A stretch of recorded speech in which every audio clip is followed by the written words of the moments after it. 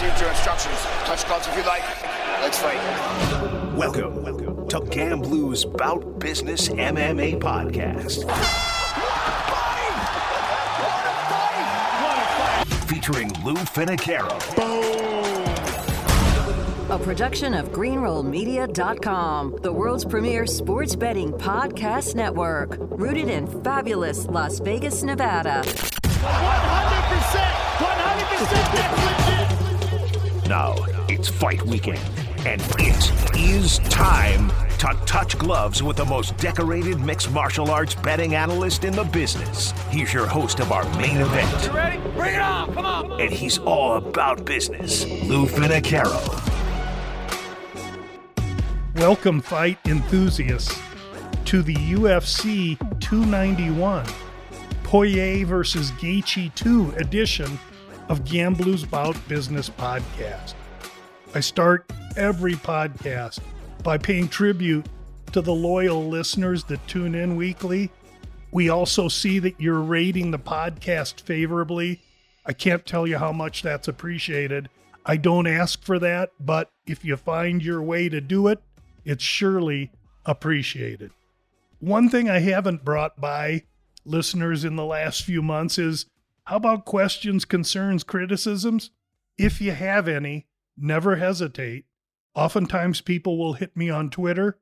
Otherwise, directly, lou@gamblu.com gets you direct email right to me. Last week, we stubbed the toe a little bit, went 1-4, lose 2.72 units. Now, we bet 2 half-unit fights on suspect fighters that had suspect results. The good news there was that those were half-unit bets, so we save a unit there. It surely could have been worse. Results, therefore, after 7 months, almost, after this week, will have been through 7 months.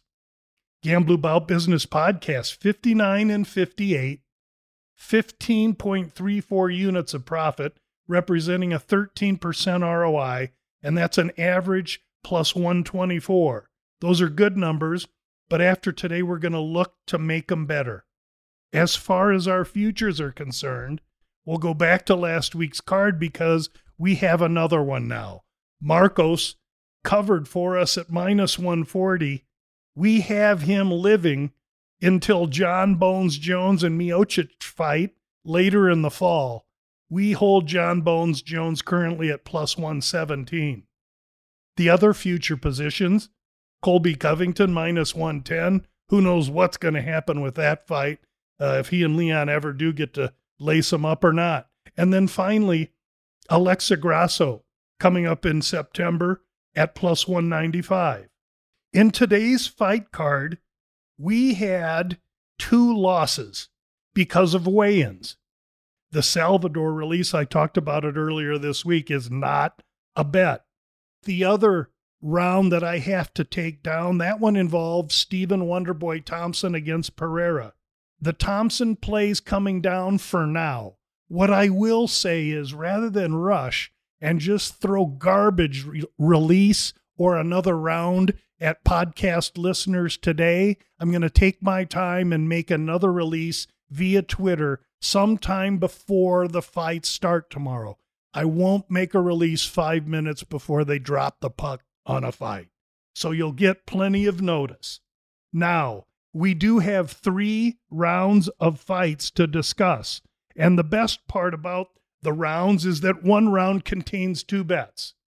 Business is kept. We're up to date. Let's move right into round 1. Round 1, welterweight fight. Kevin Holland, Mike Chiesa. Holland we last saw getting his fence painted by Stephen Wonderboy Thompson, who we just got done discussing.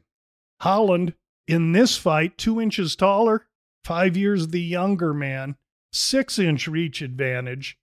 And though he lost to Wonderboy, he realizes that the evolution of his game revolves around grappling and wrestling. He's been working on it. He was the one that asked for this fight against Chiesa. Chiesa, a renowned grappler, grinder, press you against the fence, get you to the floor. The issue with Chiesa is that he hasn't fought since 2021. He's got a podcast with Felder going on. He's sitting at the desk of the UFC.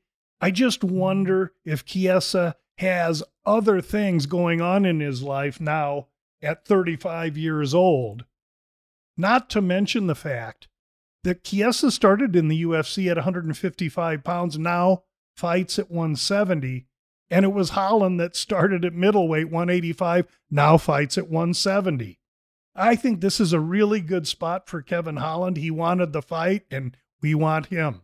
Rather than anything too cute, Holland, inside the distance, plus 110. Now, if you're shopping at DraftKings, you have to go to the props, and that reads Holland via KO, submission, or DQ. Now let's move into round 2. Round 2, co-main event. I've waffled a little bit on my position in this fight. Light heavyweights, Jan Blachowicz, Alex Pereira.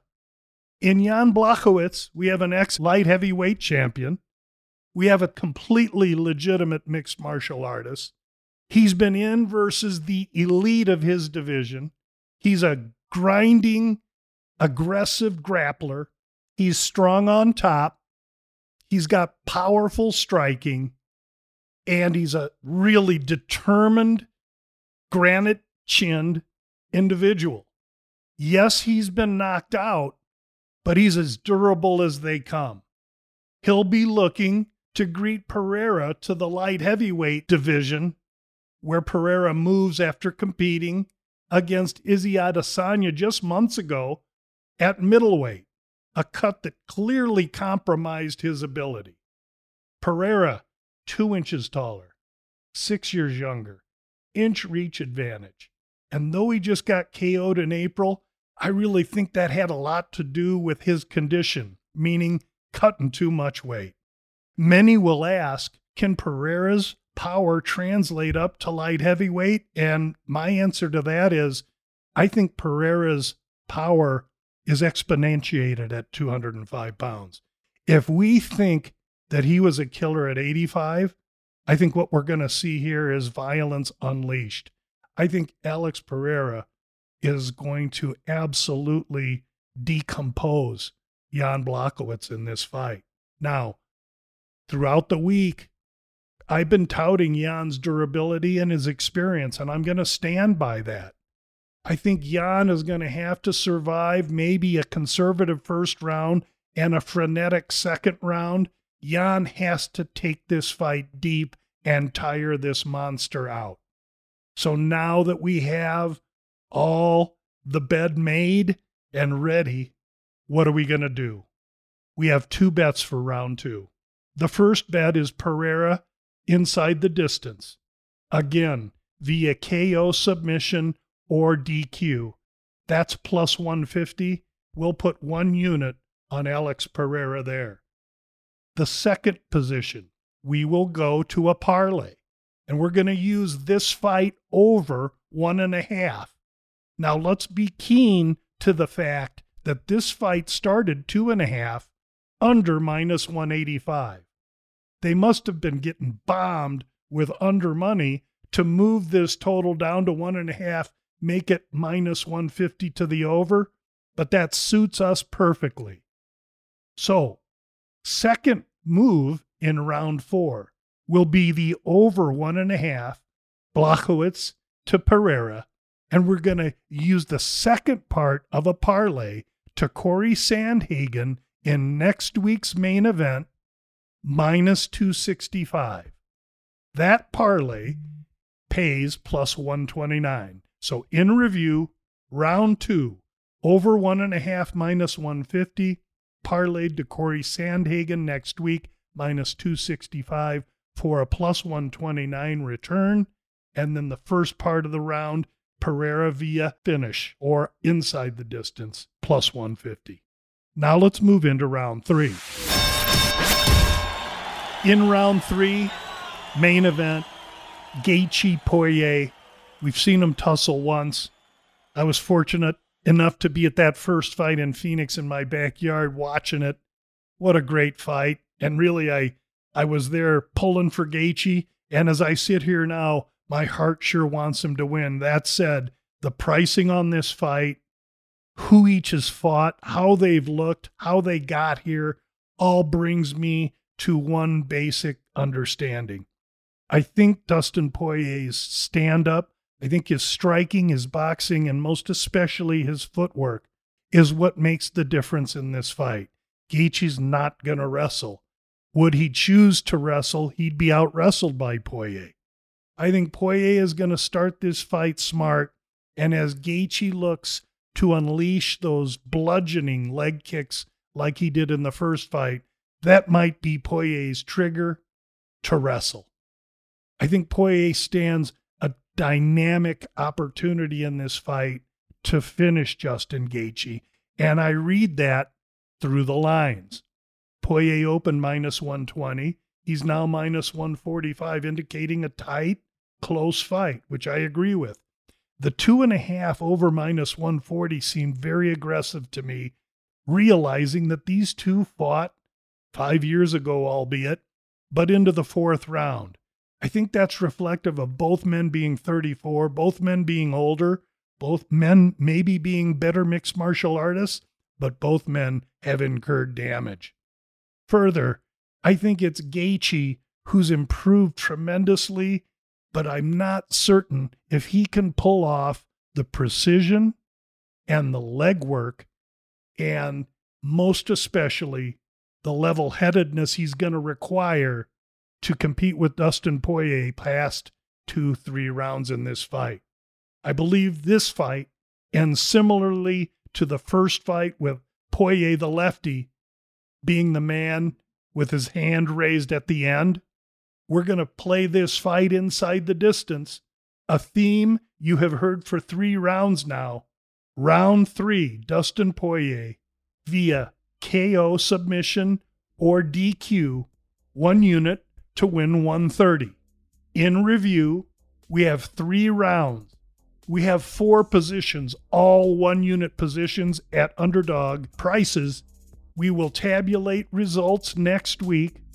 Let's also remember, I will be making another release via Twitter sometime before these fights go off. I just needed a little time to get us a winning release instead of just some release.